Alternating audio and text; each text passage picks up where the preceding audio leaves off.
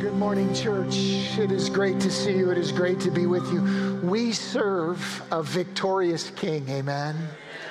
And there's nothing going on in our world. There's nothing happening in his world that he won't overcome, that he won't undo. No tear he won't wipe away. That's worth celebrating. That's worth rejoicing over. Set your hope fully, your Father says, on the grace to be given when Christ is revealed. Amen. Amen. That's a hope that'll never be disappointed. It's good to be with you. It's good to be back. Good to have Pastor Weston back from vacation. Yeah, it's good to have him back. He was sharing with me this morning before first service. We were talking about how it feels. It's great to go on a trip, but it feels good to come back home and to be with family again. Feel that this morning. I want to ask you, if you would, to bow your head in prayer with me in just a moment.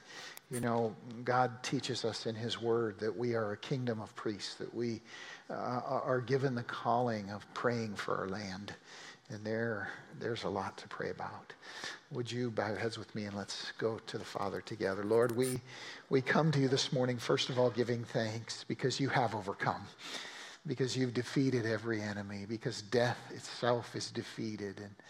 And we look, Lord, for your return, Jesus. We yearn for it. We look forward to that day when we finally get home and put the mess behind us. Yet, God, you tell us that you want to use us in the middle of it. And so we come here today praying, God. We pray for Buffalo, God. We pray for Milwaukee, Lord. We pray for the Ukraine. We pray for Congo and Ethiopia and Myanmar. Lord, we pray that you would bring peace to our world, God.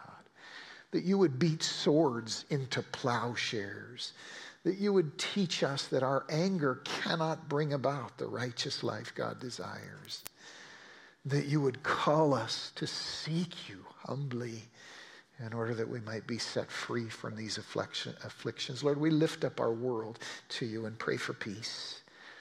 And God, we pray that you would help us to hear the call to be light bringers in this world, God.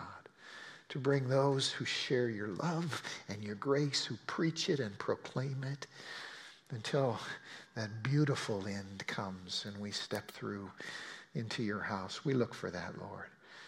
God, cause us to see around us those who need to hear the good news. Cause us to ache for them, to pray for them, and to be your people. We pray for that.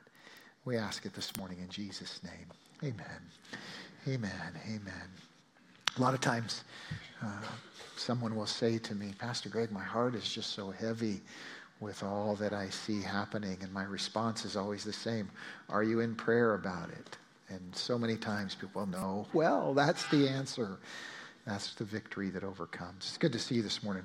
Hey, a few quick announcements, church. First of all, I guess I need to say I'm sorry to you. I went long in first service, so if the parking lot was crazy, you can put that on me, all right? So I apologize for that a little bit. Welcome those of you who are online. Parking lot wasn't crazy for you, so that wasn't for you. A number of people this morning have come up to me and commented on what I'm wearing. Generally, those who were over 50 thought it was great. Those who were under 40 asked, what's wrong with me? So just deal with it. Either way, there it is. I've kind of liked tweed, little tweed this morning. But a couple of announcements. One is, fellas, coming up this Saturday is our men's retreat. We had talked about Thursday night through Saturday. We're just going to do a one-day retreat. We've shifted gears a little bit on the format, but it's going to happen Saturday. Breakfast at 8. You're welcome to bring friends. There's no cost. We're going to have a great time. A whole bunch of activities going on throughout the day, but that's going to happen this Saturday. You can sign up by scanning the code on the chair in front of you, going by the website, giving the church office a call. If you forget to sign up, just show up, and that goes for anybody, any friends you might want to bring with you. But we're going to have a terrific time this coming Saturday. I hope that you'll come out and join us. A lot of activities going on. All that information's on the website. You can see that. Also, coming up on the 5th of June, so just a few weeks away, you know, we just had our spring baptisms. We always have our spring and our fall baptisms, but a number of people have said, oh, I missed the spring baptism and I still want to be baptized this spring. So on the 5th of June, we're going to baptize again. If you have received Jesus as your Savior, but but you have never followed him in that public confession of your faith, which is baptism, I want to invite you. I want to encourage you to be part of that this morning. You can sign up in all the usual ways, but we would love to include you in that. As always, when we talk about kids, Pastor Allison just wants to have a conversation with you as a parent. Is your child really ready? Do they understand what's happening? We want to make sure of that so you can talk to her. But the 5th of June, we'll be doing baptisms again, celebrating those, so you're invited to be a part of that. Also, kids' camps are closing in on us already. It doesn't feel like summer, but summer's coming. And so, if you need help, financially with the cost of camp, remember, we are a family. We want to make sure your kids, your grandkids can make it to summer camp. So contact Pastor Josh, Pastor Allison, if you need help in those departments. Look, all of us give so that we can help each other in moments like that. And so don't be shy. Those are coming up right around the corner. Information on the website as always. And then I just wanted to give kind of a quick FYI. You remember at the beginning of the year, we were looking forward to kind of breaking ground on the whole new kids expansion wing July 1st. As you may know, when you're dealing with contractors and supply chains and all that, a couple of delays have come up. It's probably not going to start on July 1st, but it is still planned for this year. We actually will have our permit in a couple of weeks all finalized, and that's a huge hurdle. We are moving forward. In fact, the building team and the board are meeting again this week, and I may have more details for you next Sunday, but a couple of folks have asked, hey, I haven't heard anything lately. Yeah, we're still going forward. That's all still happening, and we're looking forward to it. Grab your Bible this morning, friends, if you would, and open it to Romans chapter 11. We're going to continue our journey together through Romans. We started back in January. We're in chapter 11, verse 1 this morning. Special congratulations in first service to Josh and Tiffany. We dedicated their kids this morning, Merrick, Audra, and Kelson. That was a lot of fun. It seems like almost always our baby dedications are in second service. This morning it was in first, so you all missed out. I think they didn't really like second service as much as they liked first service, so we did it in first. I'm kidding. Romans chapter 11, beginning with verse 1. And let me begin by asking you a question I already kind of know the answer to. Have you ever made a really big fool out of yourself in public? Raise your hand. I mean, gosh. Maybe I should ask recently, because we've all been there and done that on many occasions. It was about 6 weeks ago that Ron and I were out taking a walk around Enumclaw. We love to do that. Big, long walks. The trail's awesome, going all over the area. That's just kind of a thing we really dig, talking, being together. So we're coming at the end of one of those long walks, and we're actually coming back by the park on Garfield there in front of Hope Lutheran. It's kind of getting late in the evening. The sun's starting to set. And as we came up on the park, I looked ahead and I saw a family, a mom and a couple of girls in the play area there at the park. And they had their backs turned to me, but they were having a blast. And I saw them. And in that moment, I was sure I knew who they were.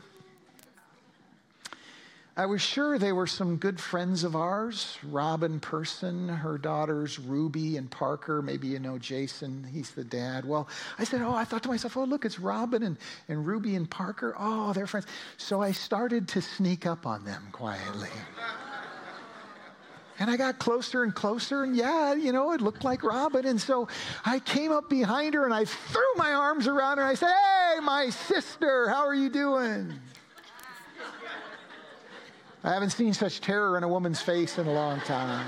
She turned around. I was like, oh, no. I'm actually not the pastor at MRCC down the road. I'm some other guy, No, to her credit, she quickly realized what happened. I said, I'm sorry, I thought you were somebody else. And it flashed through my mind that my first plan had actually been to sneak up on the girls. How would that have gone? Ruby and Parker in the park. And so we had a laugh and we talked. And I walked away thinking, man, you're an idiot, Greg. But we've all probably had moments like that. Maybe not quite that bad. But sometimes what you think you see he has, obviously, we're feeling that. Sometimes what you think you see isn't what's really there. Is that fair? Yeah, that happens to us. And that's important to understand because we live in a time, friends. You and I live in a part of history where we can see so many things that it's hard to tell what's real and what isn't. I mean, all this deep fake stuff, all these manufactured videos, all this propaganda, all this selling commercials. And we live in the age of media. And it's never been more important or sometimes more of a challenge to see what's really there, to see through what's not there. Jesus said that a time like this would come. He knew this. Here's how he described it in Luke chapter 21. He said, on the earth, nations will be in anguish at the roaring and the tossing of the sea, and men will faint from terror, apprehensive of what is coming on the world. There's a little bit of background to it. You kind of want to understand when he says the roaring and tossing of the sea.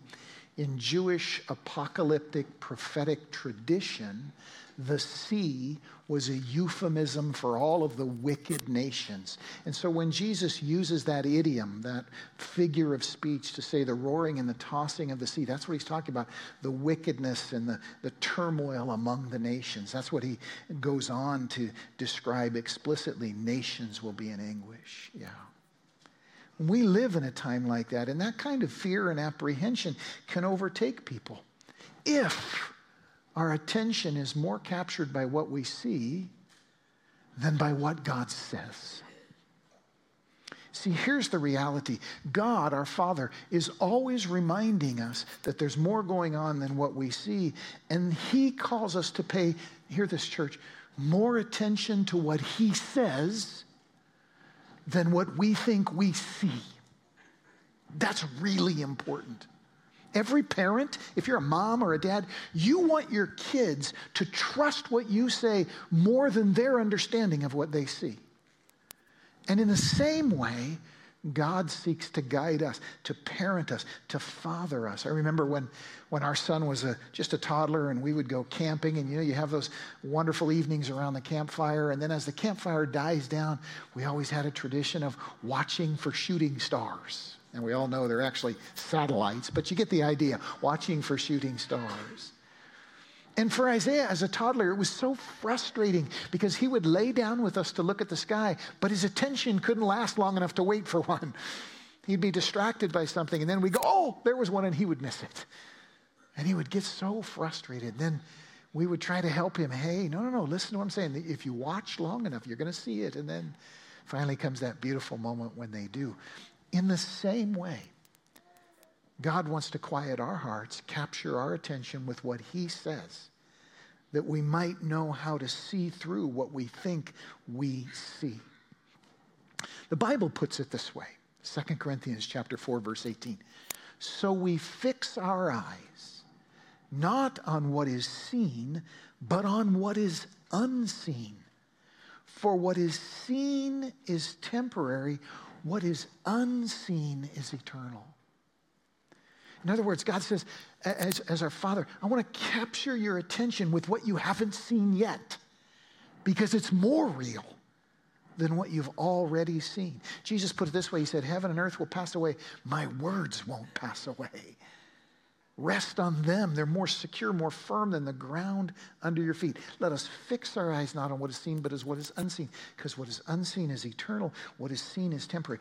It's that whole idea that's on the Apostle Paul's heart and mind in the beginning of chapter 11 of Romans. He's talked about how Israel was deceived into thinking that just because they were Israel, just because they were a nation that God had begun to work with, that by virtue of that, they were God's people, had eternal life, and were saved.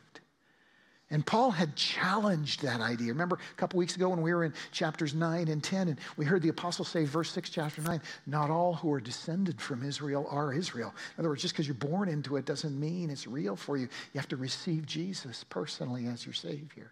And having said that, he's kind of blown their minds.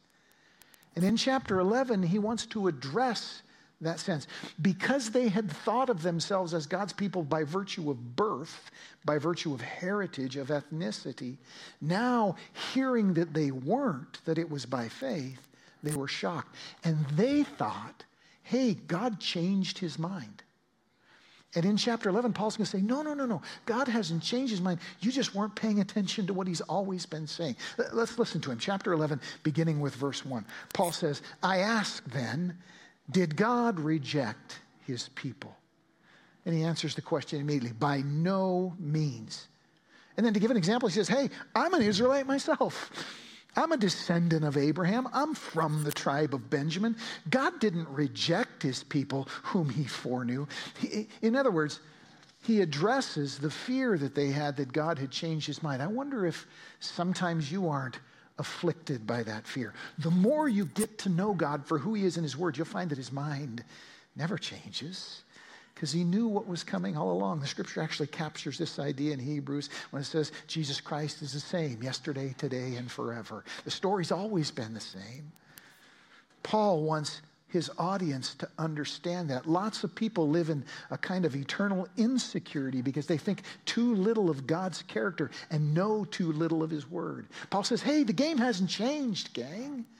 It was always about faith. And then to drive his point home, look at what he says in verse 2. He says, don't you know what the scriptures say in the passage about Elijah? Now, before we move on, let's just pause for a moment. God is always saying this to us. Hey, do you remember what the scripture says? Are you paying attention to what the Bible says? This is his living word, powerful and effective, thoroughgoing, the bread of life. God is always calling our attention back to what he says, especially if we've never paid attention in the first place. Because what we find in his word is better than all the myths we make up about his word. And so Paul says to his Jewish audience, the Holy Spirit says to us, don't you know what the scriptures say in the passage about Elijah? And then he explains. He says, verse 3, how he, that is Elijah, now this gets a little complex, so stay with me, how he appealed to God against Israel. Elijah, greatest prophet in the Old Testament, all the Jews looked up to him. Paul says, don't you remember how Elijah appealed to God against you as a nation, against Israel? And here's what Elijah said. You can read about it in 1 Kings 19. Elijah said, Lord, they, Israel, they've killed your prophets and torn down your altars. I'm the only one left and they're trying to kill me. It's a moving story if you go back and read it. Maybe you want to do that at some point this week. But Paul says, hey, remember what Elijah said? Now, why did Elijah say that? It's actually a fascinating story. Scripture tells us that he was overcome by the state of the nation, that he was completely depressed by where the culture of Israel had gone. It had fallen so far short of what was intended that they were worshiping foreign gods. They were following Baals. They were championing wicked kings. And Elijah just gets to the point where he says, this is a total loss. And the Bible says that Elijah, the greatest prophet in the Old Testament, according to Jesus himself, Elijah sank into a suicidal depression. The Bible says he ran off into the wilderness, sat down under a tree, and said, I just want to die. It's a beautiful story about how God meets him in that moment and encourages him to rest and feeds him, and then he begins to counsel with him. But let's reflect for a moment on the fact that Elijah's depression and much of ours comes from paying more attention to what we see now than what God says is coming. He wants us focused on what he has said about what's coming. We sang about it a moment ago. There will come a day, and there will. But Elijah had forgotten that. Israel in Paul's day had forgotten that. Depression will creep into your life when you allow yourself to be more fixed on what's happening now than what's coming. But God calls us to look forward, just like you do with your kids. Elijah was also comparing himself to his forefathers. There's a little subtext in the passage where he says, I'm no better than my forefathers. Maybe you're living your whole life trying to prove you're better than somebody else. That's a road to depression. We're not meant to compare ourselves to each other. We're meant to be different on purpose, to celebrate each other's differences and then come together in them. But Elijah had forgotten that. And Elijah was also confused and suffering because he had conflated national Israel and the kingdom of God. And beautifully, God steps into his life and he says, oh, Elijah, you need to see the difference. And listen to what Paul explains, verses 4 and following. Paul says, what was God's answer to him? What did God say in response to Elijah when he felt like that? God said this, I have reserved for myself 7,000 who have not bowed the knee to Baal. So too, at the present time, there is a remnant chosen by grace. And if by grace, then it's no longer by works. If it were, grace would no longer be grace. In other words, God says to Elijah, hey, you're looking at the whole country, the whole culture, and you're depressed and suicidal. Instead, I want you to know that I'm at work in the middle of this mess. There's a remnant. There are 7,000 faithful people. They are the true Israel, the Israel of faith. And they're with me. And even through all of this mess, they are serving and loving and following me and listening to me. Elijah, you've paid so much attention to the headlines that you've missed the story on the ground. And the story on the ground is one of a faithful remnant. In other words, God says to Elijah, it may look like the country is gone to the dogs, but I want you to know that in the middle of the mess, there is a remnant. It's not easily or obviously visible because the world doesn't pay attention to eternal things. And so they don't see it. But he says it's there and it's happening. And God says to Elijah, what is happening in that faithful remnant, in those 7,000, is more important than all the headlines, more significant than all the sins, and more beautiful than all the evil, even though it's less visible. And the Spirit of God says the same thing to you and I in the midst of our world. When we confuse the kingdom of God with the nation in which we live, we can grow discouraged and depressed. But God says, no, my kingdom grows in the nation. It is not the nation. My kingdom grows in the midst of the people who call themselves the people of God. Maybe sometimes you're disillusioned or discouraged by somebody who's not at all living up to what you know the gospel calls us to. God says, don't despair. Don't fix your attention on that because there are many others who are. And isn't that what it's like in your family when you stop and think about it for a moment, right? You're raising kids, you're trying to build a marriage, hold down a job, pay a mortgage, and sometimes it feels like a big, gigantic mess, an out-of-control mess. Somebody say amen. But in the middle of that mess, there are these incredible moments that happen with your kids, with your wife, with your husband, with the dog, not usually with the cat, but sometimes with the cat. There's these incredible moments that happen. And when you realize, wow, something amazing is happening here. You know, our son's closing in on 30 now, but when we talk to him, what do you remember? You know what he remembers? He remembers some Saturdays when he was about 8, 9 years old, and him and Mom would sit in the living room with Tupperware tubs and soak their feet and watch cartoons together. You know, that doesn't make headlines. But in his heart, it's a treasured memory. And in our families, in the middle of all that sometimes chaos, all that sometimes turmoil, a beautiful thing is happening. God says to Elijah, the same thing's happening in Israel. Paul says to the Jews of his day, when you let go of this nationalism, what you're going to find out is that the kingdom of God is bigger and brighter than you ever dreamed possible. Paul's saying that we shouldn't look at Israel's collective fall from faith as the last word and then get insecure about our own grace. Instead, we should understand that in the middle of the mess, there are incredible treasures. That this gospel of grace by faith is precious beyond measure, always bearing fruit, always going forward, and destined to be the last word. Maybe you read in the news about a week ago about a woman by the name of Laura Young. She lives in Phoenix, Arizona. She just headed out on a slow Saturday to the local Goodwill, and she says it was her aim to find something kitschy for her apartment, you know, some offbeat thing to decorate her apartment. So she went by the local Goodwill, and at the Goodwill, she found this marble bust, a little beat up in a corner with a piece of masking tape on it, said $35. She thought that would be perfect in my apartment. It's a little bit weird. It's a little bit different. I'm going to buy that. Of course, when she brought it home, some of her friends noticed. They talked to other friends, and pretty soon, what does she discover? Is that this is a priceless 2,000-year-old sculpture of a Roman general named Pompey.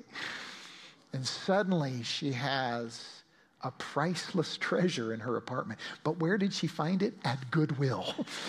Who walks through the door of Goodwill thinking there are priceless treasures in here? But there are. Her story is not the only story. There's actually a website you can go to and you can find all the treasures that have been found at Goodwill. Blow your mind.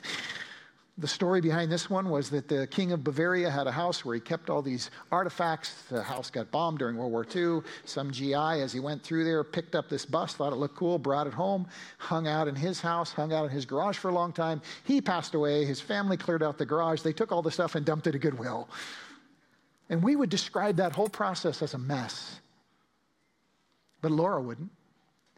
Laura would describe it as the process whereby a priceless treasure came into her hands. God says we must learn to see the same way, fixing our eyes not on what is seen, but on what is unseen. This is so terribly important. Israel thought, hey, if by being Israel we aren't the people of God, then somehow we've lost something. Paul says, no, there's something even more priceless, and that is being the people of God by faith. And Israel, like all the nations, are invited to be a part of that. Prophet Samuel described the same thing when in his day he was called by God to look for who would be the king of Israel. And everybody's eye was drawn to Saul. He was tall. He was good looking. He looked like the perfect guy to go viral on TikTok. But God said, no, man looks on the outward appearance. God looks on the heart. He said, there's this younger son. He's a shepherder. His brothers pick on him, but actually he's the man of God. His name's David. I see what's in his heart. I see what's unseen. Anoint him to be king. Church, this is terribly important to our everyday lives because we can get confused about what's really going on when we wander away from God's word. God said to Elijah, hey, what's really going on isn't what you see. In that story, he goes on to take Elijah up on a mountain. There's an earthquake, a fire, a great wind. And then the scripture says again and again, God wasn't in it. But then came a still small voice. And God was in it. And the whole message, the whole point of the story is to discover that. Paul wants his Jewish brothers to discover that their faith is more precious than their heritage, that their personal willingness to receive Jesus as their Savior is the most important thing to God in the whole world. And that it's always been this way from the beginning, and that if they only paid attention to their own Bible, they would know this. So Paul says, what then? What Israel sought so earnestly on its own terms, it did not obtain, but the elect did. Those whom God foreknew, he also predestined.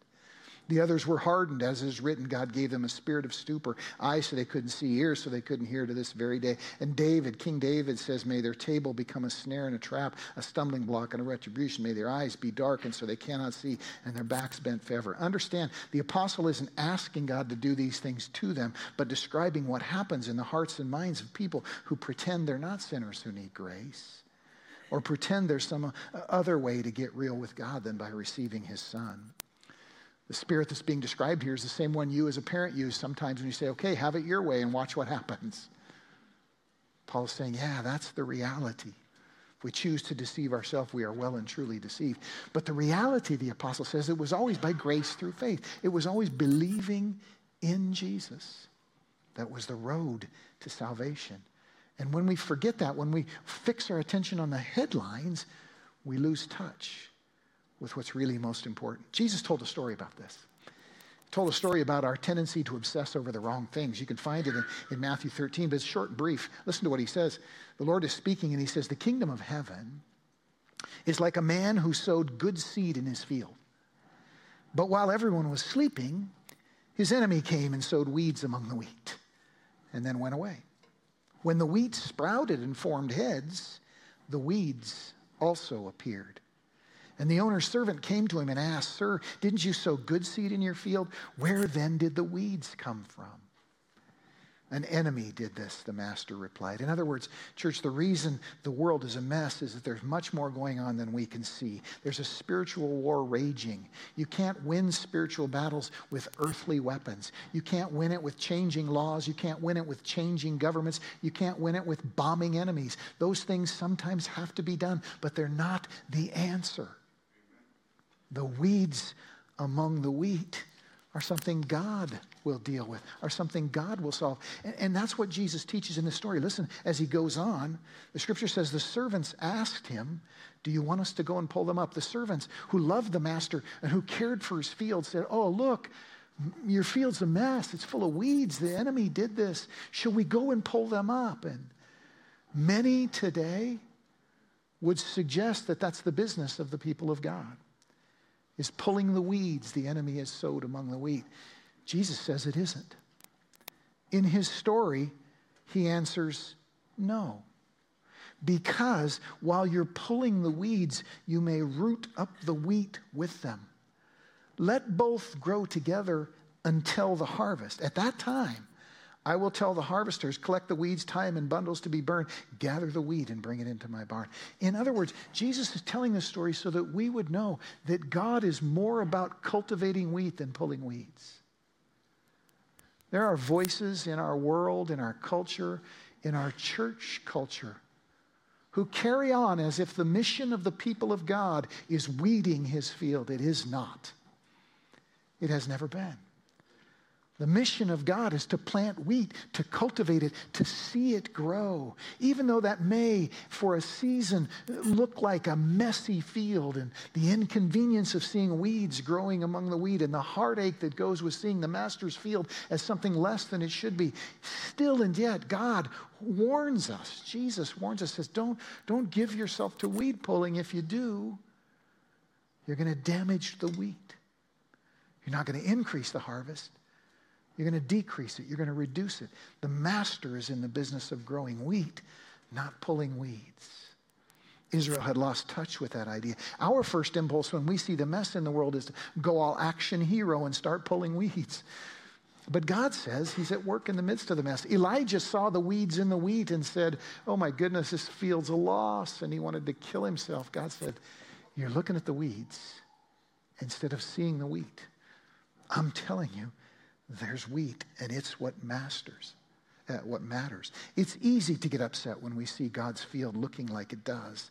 But don't get disillusioned. Don't give up. Just keep growing wheat. Keep your heart in the wheat growing business. Don't think the weeds are proof of failure. They're not. As the song says, even when I can't see it, you're working.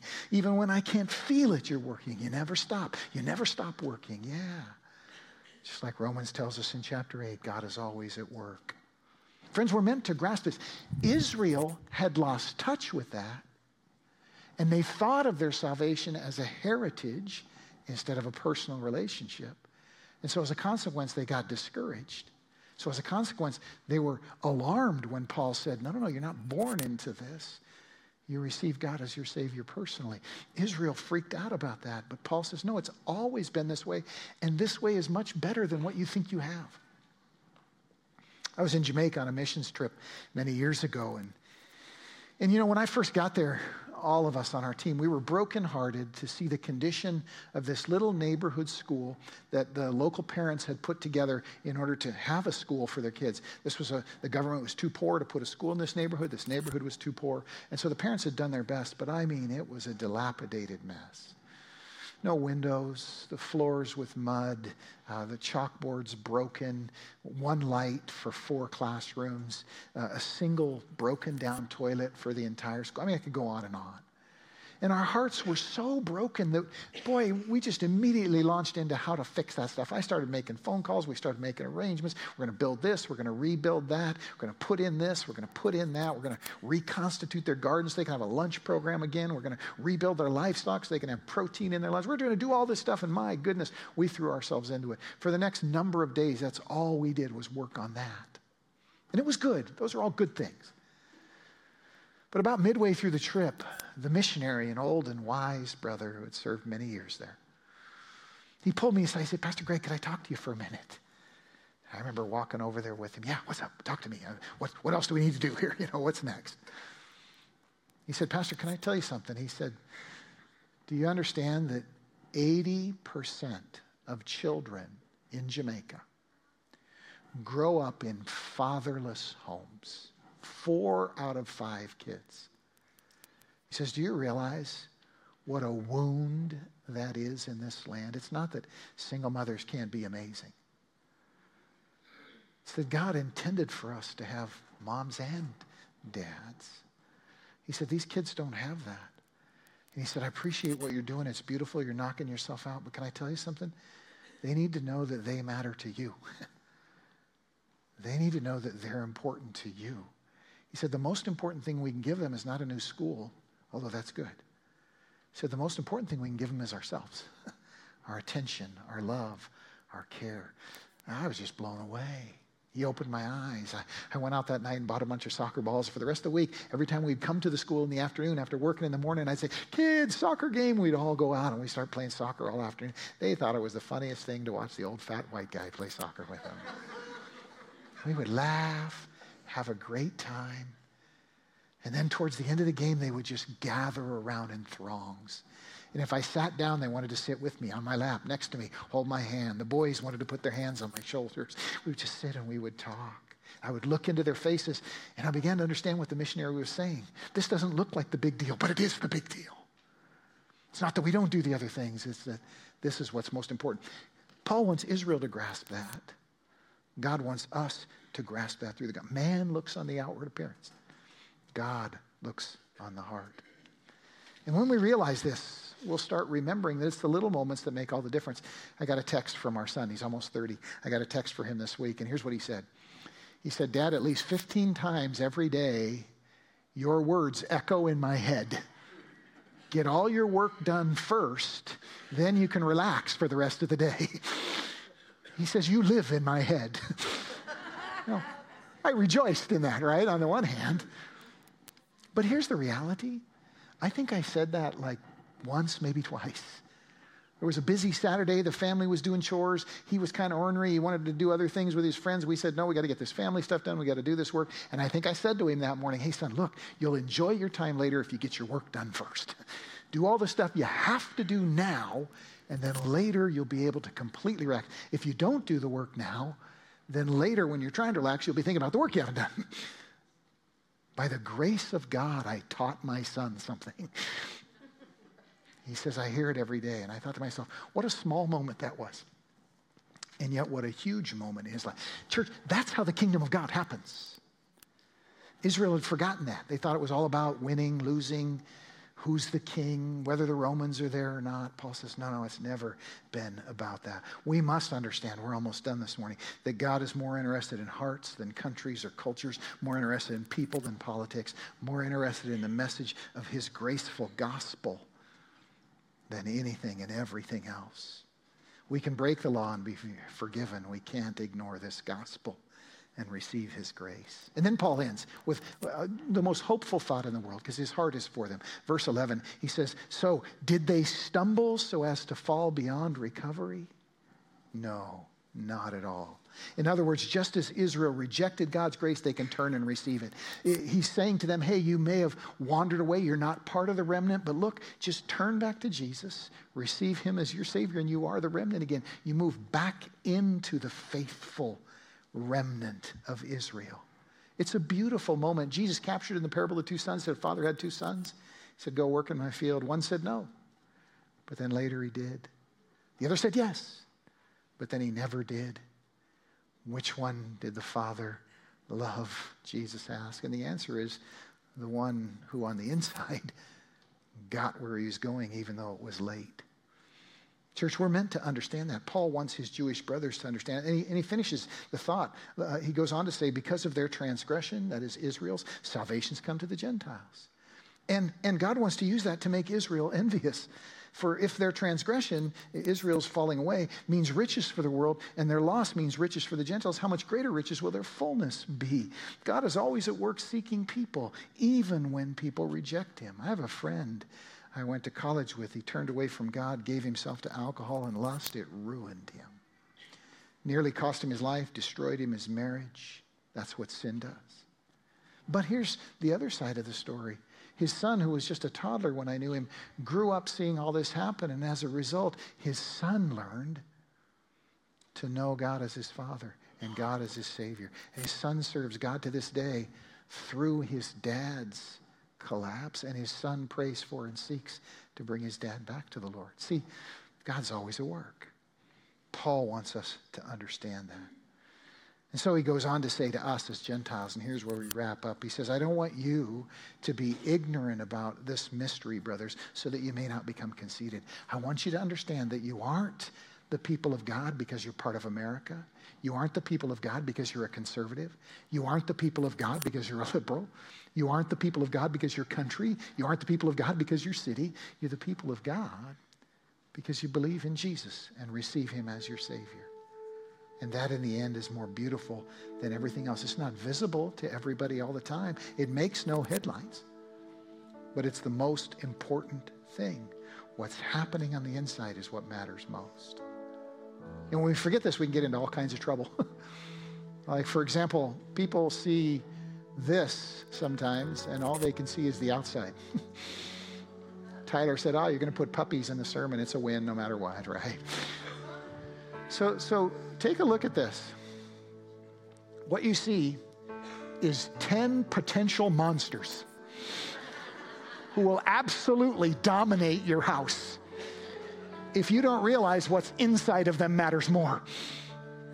But if, when they look like this, you will buck yourself up and spank them and teach them and insist that they learn, then they'll turn into treasured members of your family. You might even end up loving them more than your kids. Don't tell anybody I said that. But you got to realize that cute as they are, they're monsters. In the same way, God says, it's what's unseen that matters most. As you and I look at this world, let us remember, God says, I got 7,000. There are beautiful wheat growing in the weeds. Keep your attention on that. Focus your heart on that. When you know that, then you're experiencing God the Father. God loves people, as Timothy Keller says, because of who he is, not because of who they are. God loves you because of who he is, not because of who you are. Finish with a short story. My son was a teenager, having one of those tough teenage days. Big turmoil, breakdown, conflict, rough night. And in the middle of it, he said, oh my goodness. Yeah, I'll get back to that. In the middle of it, he says, Dad, I just can't be you. Now, if you've ever had your kids say that, then you know what was in my heart in that moment. I was saying, oh, son, I don't want you to be me. You're too young. There's too much you haven't learned yet. It's a long road. I said, what I want you to do is know me and my love for you. I want you to know me.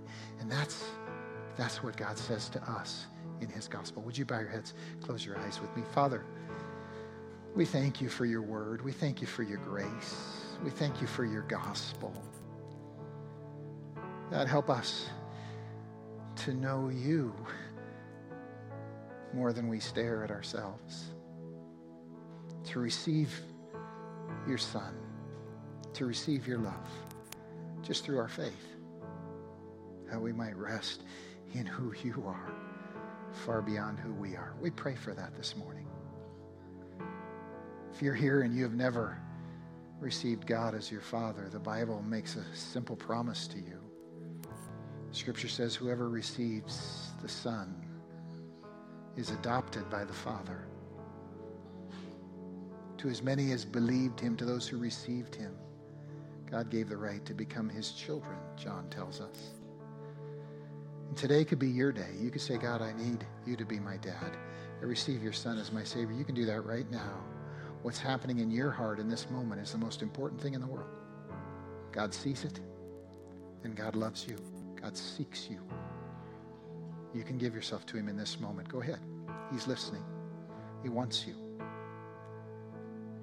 Father, we thank you for your word. As we go from here today, let it be awareness that what is unseen is more significant by far. We pray for that. In Jesus' name, amen. Would you stand with me this morning? And I'm going to ask Mitch and Zhenya to come up front here. Can I confess to you that I'm a big idiot? I already did that earlier. I was actually, before the message, supposed to take a moment just to introduce Mitch and Zhenya to you. Let me briefly tell the story. They're going to talk for a minute, then they're going to be available in the foyer. About 30 years ago, the former pastor of MRCC, his name was John Shane, felt called of God to start a ministry in Russia to orphanages. Over the last 30 years, that ministry has grown to cover huge parts of Eastern Europe, served dozens of orphanages, hundreds, even thousands of widows, both widows and orphans. And Mitch, who pastored in Newport, over north of Spokane, he and I are friends. We actually went on a mission trip together to Brazil about 10 years ago. Mitch is now coming alongside John and leading that ministry. And he is here to tell you about what New Hope is doing among the most needy in Eastern Europe during this time. And with him is our brother Zhenya, who is a refugee from Ukraine, him and his family from Odessa. And they have become involved in this ministry because of their connections. Mitch is going to share briefly with you, and then we're going to go. Thank you. I know we just have a moment here. I want to just give you a greeting. Our theme comes out of James chapter 1:27, where it says, pure and genuine religion is this, taking care of widows and orphans in their time of distress and keeping oneself undefiled from the world. And that's why we do what we do. We talked about love and about in Jamaica, about the orphans or the kids just climbing into your laps. That's what I experienced in Ukraine when I was over there this last fall. They just want love, but they need hope. And that's what we offer. We offer hope in Jesus Christ. Zhenya and his family were able to bring over here. He's been part of the ministry. His adopted mom, he'd been living on the streets here, but his adopted mom is part of our ministry. She leads it, and I just wanted him to share a quick greeting with us as well. Hello. I bet speak English, sorry. You're good people. You're good church. God bless you. This is church. Man, I don't want to keep you any longer than that, but I just want to tell you that what you are doing and what you have done is making an impact on kids, widows, and families as we're working with the refugees, as we're working in these 5 countries. Just would love to talk to you more about that. We have a book that John Shane wrote about his adventures on the ministry there. Love to share that with you as well. May God bless you. Pastor Mitch, thank you. And forgive me for spacing out in second service and not calling you up. We as a church have been involved with New Hope for a long time. Maybe God's calling you to be more involved. You can stop by the table out there and find out more. Now may the love of God the Father, the grace of the Lord Jesus Christ, and the fellowship of his Holy Spirit go with you throughout this week. Go with God. Tell someone you love them. Have a great afternoon, church.